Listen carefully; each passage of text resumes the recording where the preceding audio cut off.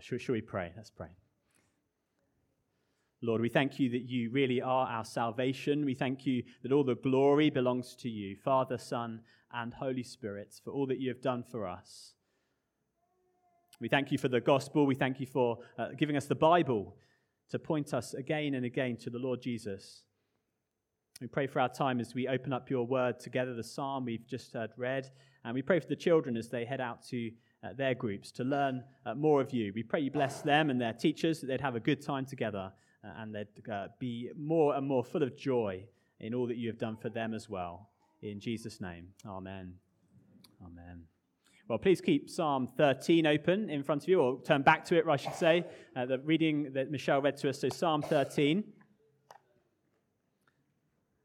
And it's great to be here. Thank you again for having me. It's a real privilege to be able to share God's word and open up the Psalms with you. At Redeemer Folkestone, we've been just doing a short series in the Psalms. It's our sort of aim over a very long period of time to go through the whole Bible, not from beginning to end, but over time to go through the whole of Scripture, including all of the Psalms. Again, not in order, but to do them one at a time. And we're just doing a short series at the moment in Psalm 13, 14, and 15. And I thought it'd be lovely to be able to just come here this morning. Thank you for inviting me, Malcolm, and to be able to share something from Psalm 13 with you. So again, if you've got a Bible, you can see the words in front of you. That'd be really helpful. Psalm 13. How long? How long? Now that is the heart cry, isn't it, of many a Christian when plunged into the overwhelming depths of sorrow and suffering and despair. It's a cry many of us here this morning will have felt. It's a cry that many of you this morning may be feeling right now, and it's certainly a cry that all of us at some point or other in our lives will feel. How long? When there seems to be no light at the end of the tunnel. No end in sight to what we are going through, and it feels as though God has abandoned us to the darkness. Illness, grief, sadness, death, and we cry, how long, Lord? Turmoil, heartache, distress in our bodies, distress in our lives, distress in our families. We cry, how long? Pain, loss, fear, exhaustion, and we find ourselves crying with the psalmist, how long, O Lord? And we don't cry that because we particularly want a time scale, although sometimes we may feel it would help if we knew how long this particular suffering and sorrow will go on for. But we cry how long because we feel we've come to the end of our ability to endure what we are going through. I can't do this anymore, Lord, is the sense there. The darkness has lasted far too long, and we're on our knees now, and we're begging for light, for hope, and for salvation. And Psalm 13 is very honest with us about that experience. It wrestles with that very question. You see it there at the beginning of verse 1. How long, Lord? And it brings that cry to the Lord, and remarkably, it ends up with joyful confidence, which is not at all where you expect the psalm to end up when you begin reading it. But we can't jump to the end of the psalm any more than we can jump to the end of our own experiences of suffering and sorrow and despair. We can't jump to the end. We have to travel through it. And as we do so, this psalm gives us words to say, and it gives us solid truths to cling on to when we find ourselves suffering and facing sorrow and despair. It gives us words to say, solid truths to cling to as we cry to the Lord, how long? But before we do that, before we journey through this psalm, I just want to point out two things that you'll notice there at the very top of the psalm. Firstly, this is a song for the director of music. Now, it sounds a bit obvious to say this is a song. The psalms are songs. We probably all know that. But it's important to remember whenever we approach the psalms that we're looking here at a song. At Redeemer in Folkestone, we just finished going through Titus. Titus is a letter from the Apostle Paul to the young minister Titus. And in that letter, the Lord teaches us very straight up truths about what Jesus has done for us and how we should live in response to him. That's how he teaches us, very straight up. Like we're writing a letter, we're receiving a letter. Psalms are different. They're poetry, they're songs. And they still teach us and instruct us, but they do it in a very different way. And they do it by inviting us into the experience of the songwriter. You see, these psalms are carefully constructed songs that people have put pen to paper in order to try to express something of how they feel and what they're going through. And they draw us into their experience, into their world, if you like. And as we enter into the words and the poetry and the emotions of these songs, these psalms begin to get to work in our hearts. They begin to change us. They begin to shape us, and they give us words to say. They give us, as it were, a song to sing when we go through similar experiences ourselves. So firstly, this is a song. Secondly, this is a Psalm of David. Do you see that at the top there? I don't know about you, but when you look at a photo, say like a wedding photo or maybe the selfie on your phone, whose face is your eye immediately drawn to? If you're honest, is it not yourself? Perhaps that's just me. But usually our eye is drawn to ourselves. Oh, do I look okay? Yeah, I look okay. And then we begin to sort of look at the other people in the photograph. Now, we want to avoid that danger with the Psalms. The danger is that as we look at the Psalms, my mind's eye goes straight to my experience of suffering. And I think that this psalm is all about me.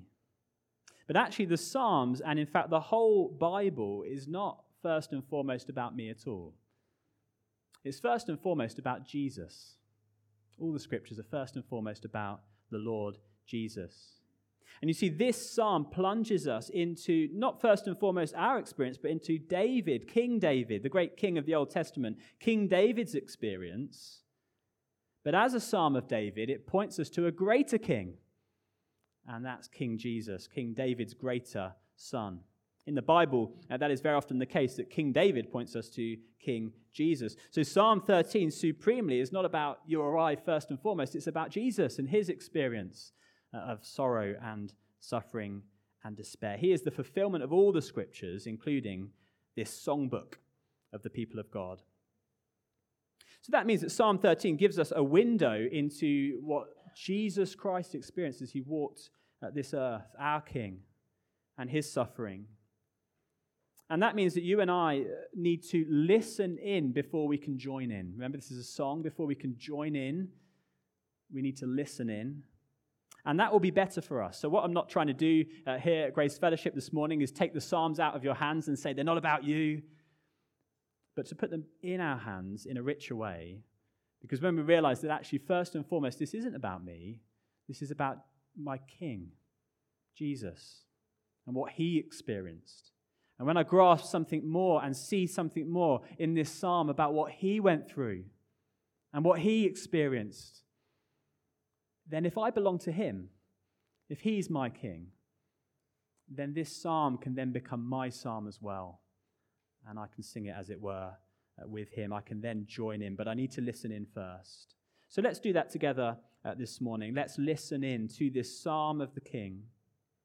And as we do so, what do we hear? Well, three things. Firstly, in verse 1 and 2, we hear a cry from the depths of sorrow, a cry from the depths of sorrow. It's there 4 times, isn't it, in verse 1 and 2? Take a look down there. How long? How long? How long? How long? And we don't know the precise circumstances of King David's suffering here, but you can taste, can't you, that something of the desperation in his voice as he repeats that 4 times. How long, Lord? How long? How long? How long? I'm at the end of my ability to endure this, is what he's saying. When will this darkness break to dawn? How long, Lord? Will you forget me, verse 1, forever? Now, David has already said in the previous Psalms that the Lord will never forget his people. So he knows that. He still believes that to be true. He hasn't lost sight of that. And yet he looks at his own situation, and it is as though the Lord has completely forgotten his chosen king. As though he's completely forgotten him. And not only forgotten him, but abandoned him. How long will you hide your face from me? Lord, it feels as though you've turned away. Instead of the joy and the blessing that comes from your face turned towards me, as I look up, all I see is the back of your head, is how it feels to David. Why have you rejected me? Why have you forsaken me? Now, if God has simply forgotten King David, then perhaps one day he'll remember him again. But for David, the suffering is so intense and so unrelenting that it feels like the Lord has not just forgotten about him, but has made a deliberate decision to turn away from him and to reject his chosen king.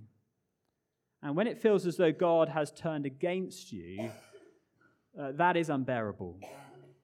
How long? How long, verse 2, must I wrestle with my thoughts and day after day have sorrow in my heart? David feels abandoned by the Lord. The dark clouds of suffering have hidden the face of the Lord from view.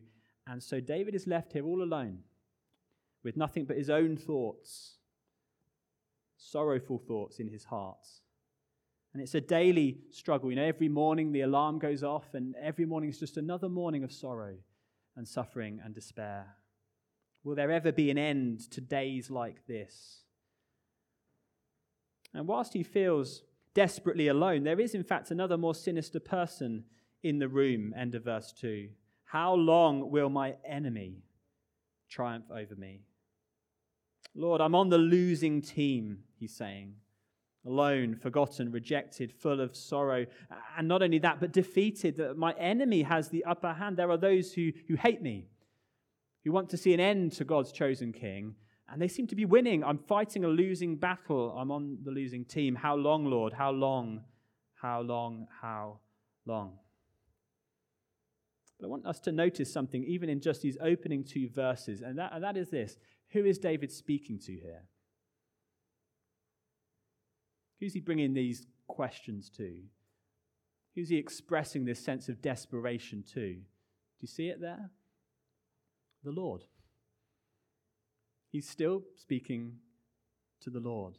He's still crying out to him. And what that means is King David here has not lost his faith.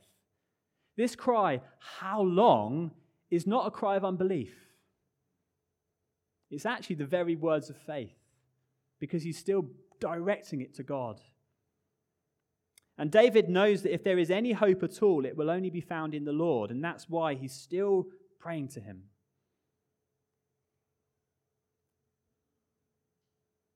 More than anyone else, our Lord Jesus Christ knew what it was to be plunged into the depths of overwhelming sorrow and suffering and despair. And not only in his death, but also in his life. Isaiah tells us Jesus would be despised and rejected by mankind, a man of suffering, or a man of sorrows, and familiar with pain.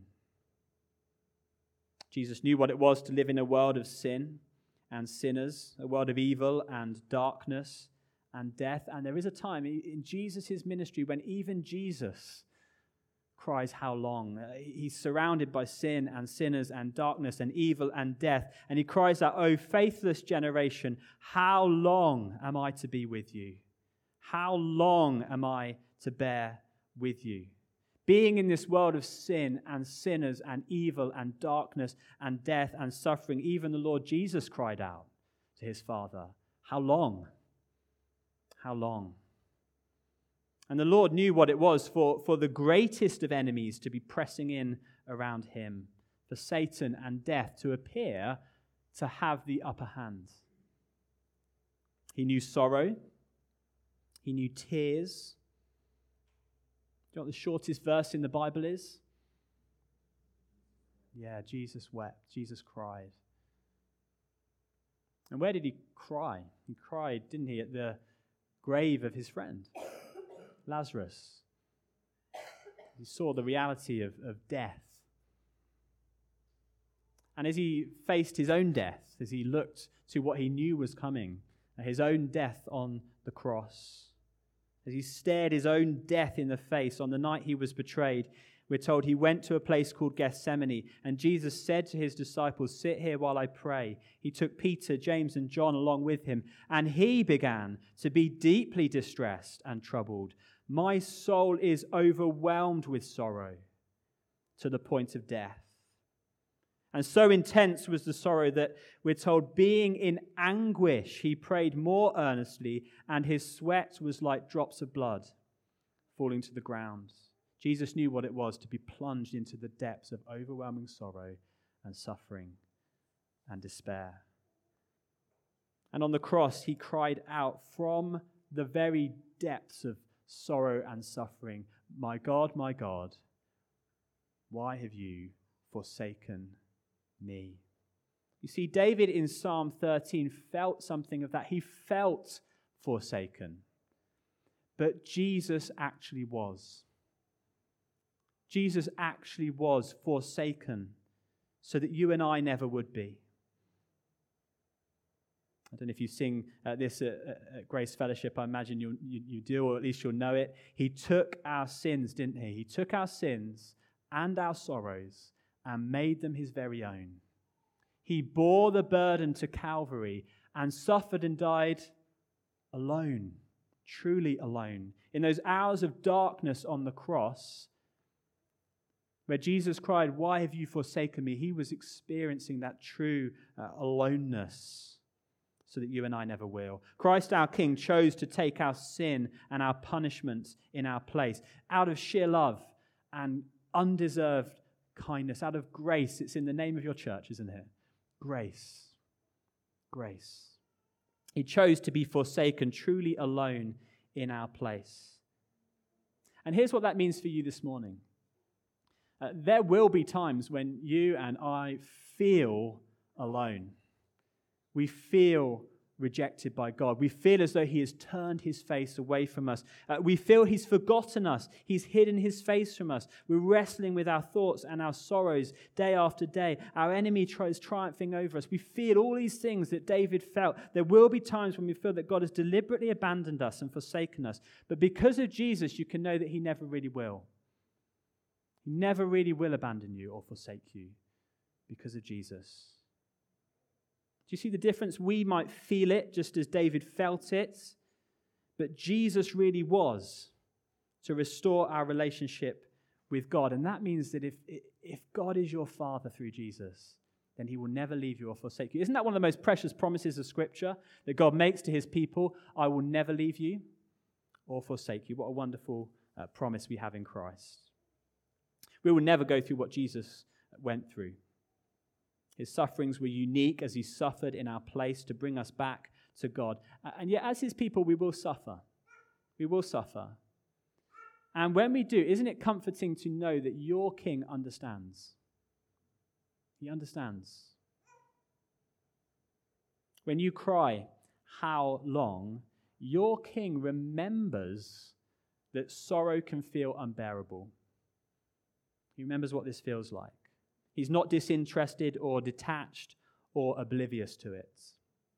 The late pastor John Stott once said, "In the course of my travels, I've entered a number of Buddhist temples.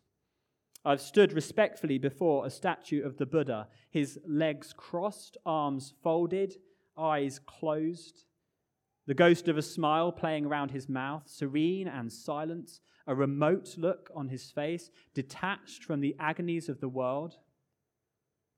But each time, after a while, I've had to turn away. And in my imagination, I have turned instead to that lonely, twisted, tortured figure on the cross. Nails through hands and feet, back lacerated, limbs wrenched, brow bleeding from thorn pricks, mouth dry and intolerably thirsty, plunged in God-forsaken darkness. The crucified one is the God for me." When you're plunged into the depths of overwhelming sorrow and suffering and despair, never forget that you have a God, you have a King who understands, who has been there first and then some, has walked that path and then some. And even if you feel what David feels here, alone and forgotten and rejected and defeated and full of sorrow, you can know that the Lord never really will forsake you if you belong to King Jesus. But what a wonderfully honest prayer. Just these first two verses are, the beginning of this song reminds us, doesn't it, that it is okay to pray like this. It's okay. In fact, God gives us in his word an example of praying like this. And praying to the Lord, how long, O Lord, is not necessarily a cry of unbelief and a lack of faith. As I said before, it can be the very cry of trust, because I'm still crying out, Lord, to you. Well, as we continue to listen into this psalm of the king, what else do we hear? We've heard a cry from the depths of sorrow. Secondly, verse 3 and 4, we hear a plea for salvation. A plea for salvation. I wonder if you look down there with me, verse 3 and 4. Look on me and answer, Lord my God. Again, do you notice how David has not lost his faith? What does he call God here? Lord my God. Give light to my eyes, or I will sleep in death. God's chosen king here prays for the Lord to basically do three things: to look, to answer, and to act. He's pleading for the Lord to look, to take notice of what he's going through. He's pleading for him to answer his heartfelt cry, the cry we've just heard in verse 1 and 2. He's pleading for the Lord to act, to intervene in this dark situation. We felt something, didn't we, of the darkness in verse 1 and 2, alone, forgotten, rejected, defeated, full of sorrow. That's a dark place to be. But from the darkness here, David cries for light. Give light, he prays. Give light to my eyes, or I will sleep in death. I'm longing to see clearly again. Do you remember God's face was hidden by the mist of suffering? He felt all alone. And he's saying, give light to my eyes so I can see your face again. So I can see again. Unless you look, Lord, unless you answer, unless you bring light in this darkness, then that will be the end for me, is what David is saying here. There is no hope unless God saves. That's what David's saying. There is no hope unless God saves. There's no hope for God's chosen king unless God saves. And there's no hope for anyone else either. Unless the Lord acts, King David will die, and he will stay dead, and so will we all.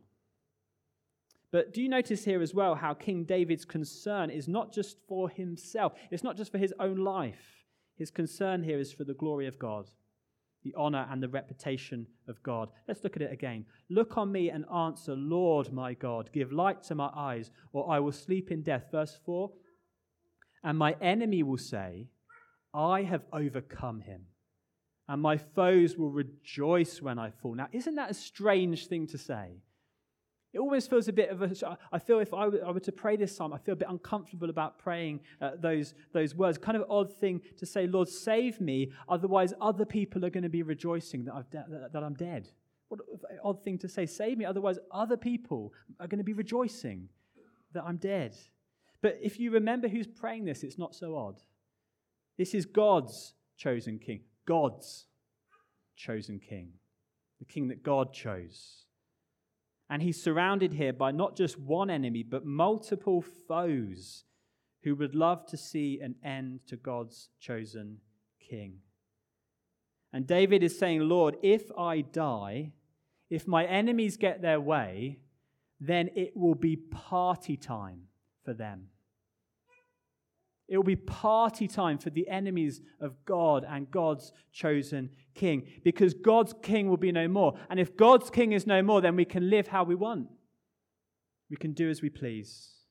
And so David is saying, for your glory and your honor and your reputation, because you have promised things to me as your chosen king, because you have committed yourself to me as your chosen king, for your glory, act and save and deliver me, so that party that my enemies are longing for can never begin. That's what King David is praying. Well, our Lord Jesus Christ knew what it was, didn't he, to be surrounded by enemies, multiple foes, who wanted to see an end to God's chosen king. And if King Jesus' enemies had got their way, then it would be the biggest party ever, wouldn't it? The biggest party ever, because God's king would be no more, and then we could all live as we please. We could all live as we please. But the Lord Jesus' concern was for the glory and honor and reputation of his Father. And Jesus was fully aware that if his Father didn't look, and didn't hear and answer his prayer and didn't act to deliver him from death, then what would happen? Well, verse 4 would come to pass, wouldn't it? My enemy will say, I've overcome him, and my foes will rejoice when I fall. Satan and all who wanted to see an end to King Jesus would be rejoicing, throwing the biggest party ever, because God's chosen king, end of verse 3, would be sleeping in death, abandoned to the grave. Unless the Lord acts, Christ will die, Christ will stay dead, and God and his chosen king would be mocked. God's plan will have failed. And the mockery over the downfall of the king, the mockery, the party, the rejoicing, it began at the cross. Those who passed by hurled insults at him, shaking their heads and saying, so you are going to destroy the temple and build it in 3 days? Come down from the cross and save yourself. In the same way, the chief priests and the teachers of the law mocked him among themselves. He saved others, they said, but he can't save himself. Let this Messiah, this King of Israel, come down now from the cross so that we may see and believe. Those who crucified him also, those who were crucified with him also heaped insults at him. The mockery, the gloating, the rejoicing, the party over the downfall of the king began at the cross. But isn't it wonderful news that the party was silenced on Easter Sunday morning? The party was silenced. That rejoicing was over. The gloating was done. As God's chosen king, the ultimate king, the King of Kings, walked out of the tomb breathing, alive, risen. But during his time on earth, Christ knew his Father would hear his cry and deliver him. Hebrews tells us that during the days of Jesus' life on earth, he offered up prayers and petitions with fervent cries and tears to the one who could save him from death. And he was heard because of his reverent submission. 1,000 years earlier, God had committed himself to King David. But that commitment was not just to David, but it was to the greater king who would come from David's line. You might want to look this up later. Let me just read a little bit from 2 Samuel 7. 2 Samuel 7, the Lord said to David 1,000 years before Jesus, he said to David, when your days are over and you rest with your ancestors, I will raise up your offspring to succeed you, your own flesh and blood, and I will establish his kingdom. He is the one who will build a house for my name, and I will establish the throne of his kingdom forever. So do you see what God is promising David 1,000 years before? King David, God's chosen king, he's promising there's going to be another, even greater king, many years later, who's going to be an eternal king and have an everlasting kingdom. What a wonderful promise. But how can any of that happen if Jesus stays in the tomb? How can there be an eternal king if he's dead in the tomb? How can there be an everlasting kingdom if the king is dead? How can it happen if he sleeps in death, as we read in Psalm 13? But Christ knew his Father would hear his cry and deliver him, not from the cross. Remember, that's why Jesus came, to lay his life down for us and for our sins. That he knew his Father would deliver him, not from the cross, but through death and out the other side. Through death and out the other side. Through the darkness of Good Friday into the lights of Easter Sunday morning. He knew his Father wouldn't abandon him to the grave or let him sleep in death, but would raise him up in victory over all of his enemies. Now, for you this morning, for all of us here who trust in this King, in King Jesus, this means that you and I can have confidence when we face suffering, when we face sorrow, when we face despair in our trials, and even in the worst sorrow and suffering you and I will face, our own death. When you and I stare our own death in the face. We can have confidence that if we belong to the risen King, the one who God heard and delivered through death and out the other side, we can have confidence that God will do that for you and for me. He will deliver us not from death, not from suffering, but through it and out the other side. Such was God's commitments, his covenant, his promises to his chosen King. And such is his commitment to you if you belong to King Jesus. He won't leave you in the grave either. He'll raise you up. And as we continue to listen into this Psalm of the King, we hear one more thing. We've heard a cry from the depths of sorrow. We've heard a plea for salvation. And finally, and remarkably, in these last two verses, we hear a song of joyful confidence. A song of joyful confidence, verse 5 and 6. But I trust in your unfailing love. My heart rejoices in your salvation. David's confidence is in the Lord. He trusts in his unfailing love. The word there is the word for God's commitment. His commitment to his people, his commitment to his chosen king, and his commitment to his people, the people of the king. God's covenant love, his covenant faithfulness, in other words. And King David is saying here, Lord, I trust, not just in you, but I trust in your commitment to me as your king, and your commitment to your people, the people of the king. I trust in you and in your unfailing love. And not only do I trust, but I rejoice. My heart rejoices in your salvation. And that's remarkable because you remember we just heard about the risk, the danger of all these enemies, these foes rejoicing and gloating and throwing this big party because God's king is no more. And David's saying, you know what? The rejoicing belongs to me. It doesn't belong to them. They're not going to be the ones rejoicing. I'm going to be the one rejoicing. The rejoicing belongs to God's king and not to his enemies. Verse 6, I will sing the Lord's praise, for he has been good to me. And you think, hold on a second, David. Just hold on a second. I thought you said that the Lord's forgotten you. I thought you said that his face is hidden from you. I thought you said you have daily, unceasing sorrow and that you're fighting a losing battle. And now you're saying, I will sing, for the Lord has been good to me. And you think, David, really? But this is the beautiful thing about this psalm. David is so confident that the Lord will not abandon him to sorrow and suffering and death. So confident in the Lord that he begins to sing even though his circumstances haven't changed at all. So I don't think his situation has changed at all by verse 6. There are still enemies all around. There's still daily sorrow and suffering. I suspect verse 1 and 2 is still very much how he feels. How long, Lord?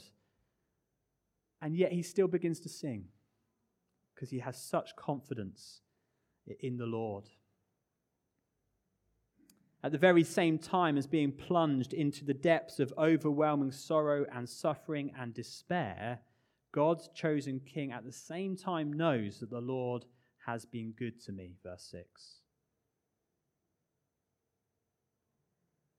Through the dark mist of suffering, God's king still believes in the goodness of God. Let me say that again. Through the dark mist of suffering, verse 1 and 2, he still believes in the goodness of God. He still knows that God has been good to him. He still knows that God is being good to him and will continue to be good to him. And ultimately will never abandon him. I will sing the Lord's praise, for he has been good to me. And so he trusts, he rejoices, he sings. Isn't that true on an even bigger scale of the Lord Jesus? Remember, this is a song. As we put this song, as it were, into a much higher key. Isn't this true of the Lord Jesus? He trusted his Father. He rejoiced in his Father. And remarkably, he even sung as he approached the cross. throughout his life on earth, the Lord Jesus would have sung, well, he would have sung actually these very psalms, including Psalm 13. He probably would have known the words off by heart. He would have known the tunes that we don't know anymore. He would have sung them as he gathered with the people of God. And he would have sung them knowing that actually I'm the fulfillment of these. I'm the king that these psalms are pointing to. But actually also I'm the one who's going to have to experience this more than anybody else. I'm the one who's going to experience this to the nth degree as the ultimate chosen king. He would have sung. And even though he knew that he would fulfill this psalm, he still sang. He was not silent in the gathering of God's people. He sung to his Father. And on the night that he was betrayed, after he'd shared the bread and the wine with his disciples, what is it that Jesus did? Just before he headed out into the night, just before he headed out into the deepest darkness of sorrow in the Garden of Gethsemane, and then the deepest unimaginable suffering of the cross, what did Jesus do? And it's a little verse that you can almost skip over when you read the Gospels. We know about the Last Supper and the bread and the wine, and we know about the Garden of Gethsemane and the cross, but it's just this little verse in between where it says, after they had sung a hymn, then he went out to the Garden of Gethsemane. After they had sung. And again, I take it Jesus was not silent, but he was singing to his Father, even as he headed into the darkness of Gethsemane and the cross. Such was his trust in his Father that Jesus still sang. He had joyful confidence in the Lord's commitment to his promised king and the people of the king. He knew that the rejoicing belonged to him and not to the king's enemies. And Jesus, more than anyone else, through the dark mist of suffering, he still believed in the goodness of God. He hadn't lost sight of God's goodness to him. And I wonder this morning as we come to a close, I wonder, is it possible for us to feel something of that?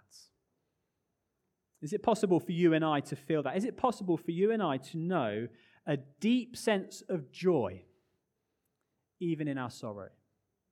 Not just joy once the sorrow's over and the sufferings are finished. Yes, there'll certainly be that. Absolutely, there'll be that. But even in the midst of it, even in the dark mist of sorrow and despair and suffering, even when we're right in the thick of it, is it possible for us, like King David and like King Jesus, to still know something of that joy, to still be singing, even in the sorrow, to still have joy, even in the despair, to still have a very real sense of faith and confidence in the Lord, even in our suffering? Is it possible for us to rejoice and to trust and to sing, even when our hearts are crying out, how long? How long? How long? How long? Well, this psalm shows us that it is possible. But it's only possible if you belong to the King of Psalm 13. Only possible if you belong to him. I wonder if you could think for a moment of those you know and love who are not yet Christians. Perhaps you're here this morning and you're not yet a Christian. It's wonderful to have you here. And perhaps think of your own experience. Well, isn't it true that those you know and love who aren't yet Christians, they also cry, how long? They also go through much of the same suffering that you and I go through in this fallen world. They also feel that sense of darkness and despair and hopelessness. They cry how long when they suffer, but they have no one to direct that cry to. No one to pray it to, no one to speak it to, no light at the end of the tunnel, no hope in the despair, no happy ending to the story.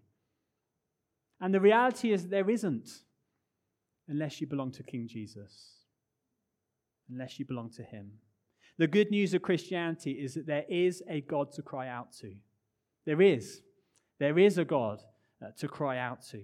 A God who hears, a God who cares, a God who understands, a God who acts, a God who saves us not from our suffering. The good news of Christianity is not that you and I won't suffer. It's not that you and I won't face sorrow and despair. It's not that you and I won't face even relentlessly dark days, daily sorrow. That's not the good news of Christianity. The good news of Christianity is that God, like he did with King Jesus, will deliver you not from all of that, but through all of it, through the valley of the shadow of death and out the other side, to glory and light and eternity with him. When the Apostle Paul and the young pastor Timothy wrote to the Christians in Corinth, Paul and Timothy described some of their own suffering using words like this: troubles, hardships, distresses, beatings, imprisonments, sleepless nights, hunger, dishonor, the list goes on. And yet they were still able to describe themselves at the same time as all of that. They could still describe themselves in this way: sorrowful, yet always rejoicing. See how they go together? Sorrowful, yet always rejoicing.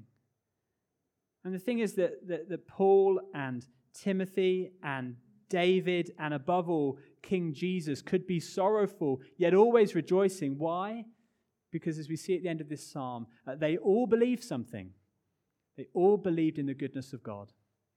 They all believed in the goodness of God.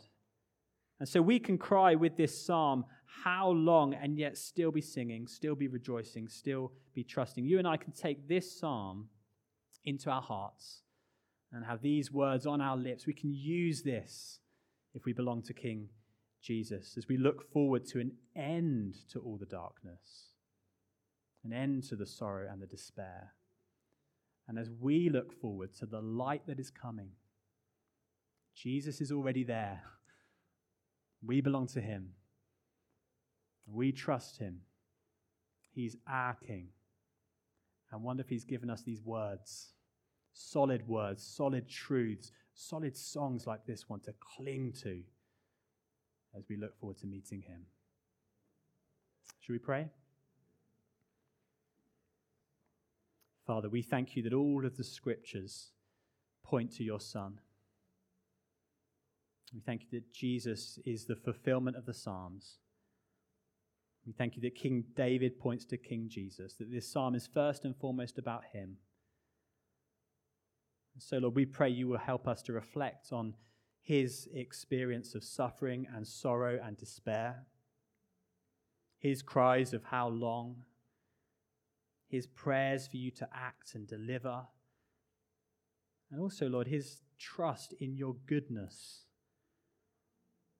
And we pray, Lord, as his people, those who trust in him, that you would help us to take these words into our hearts and have these words on our lips when we face similar things, when we suffer as your people, that even in the sorrow we can be always rejoicing, even in the suffering we can be singing, even in the darkness we can be looking forward to the light that is to come. Help us, we pray, to cling to solid words like these that you have given us, as we look forward to meeting our King face to face, when all sorrow will cease. In Jesus' name, amen.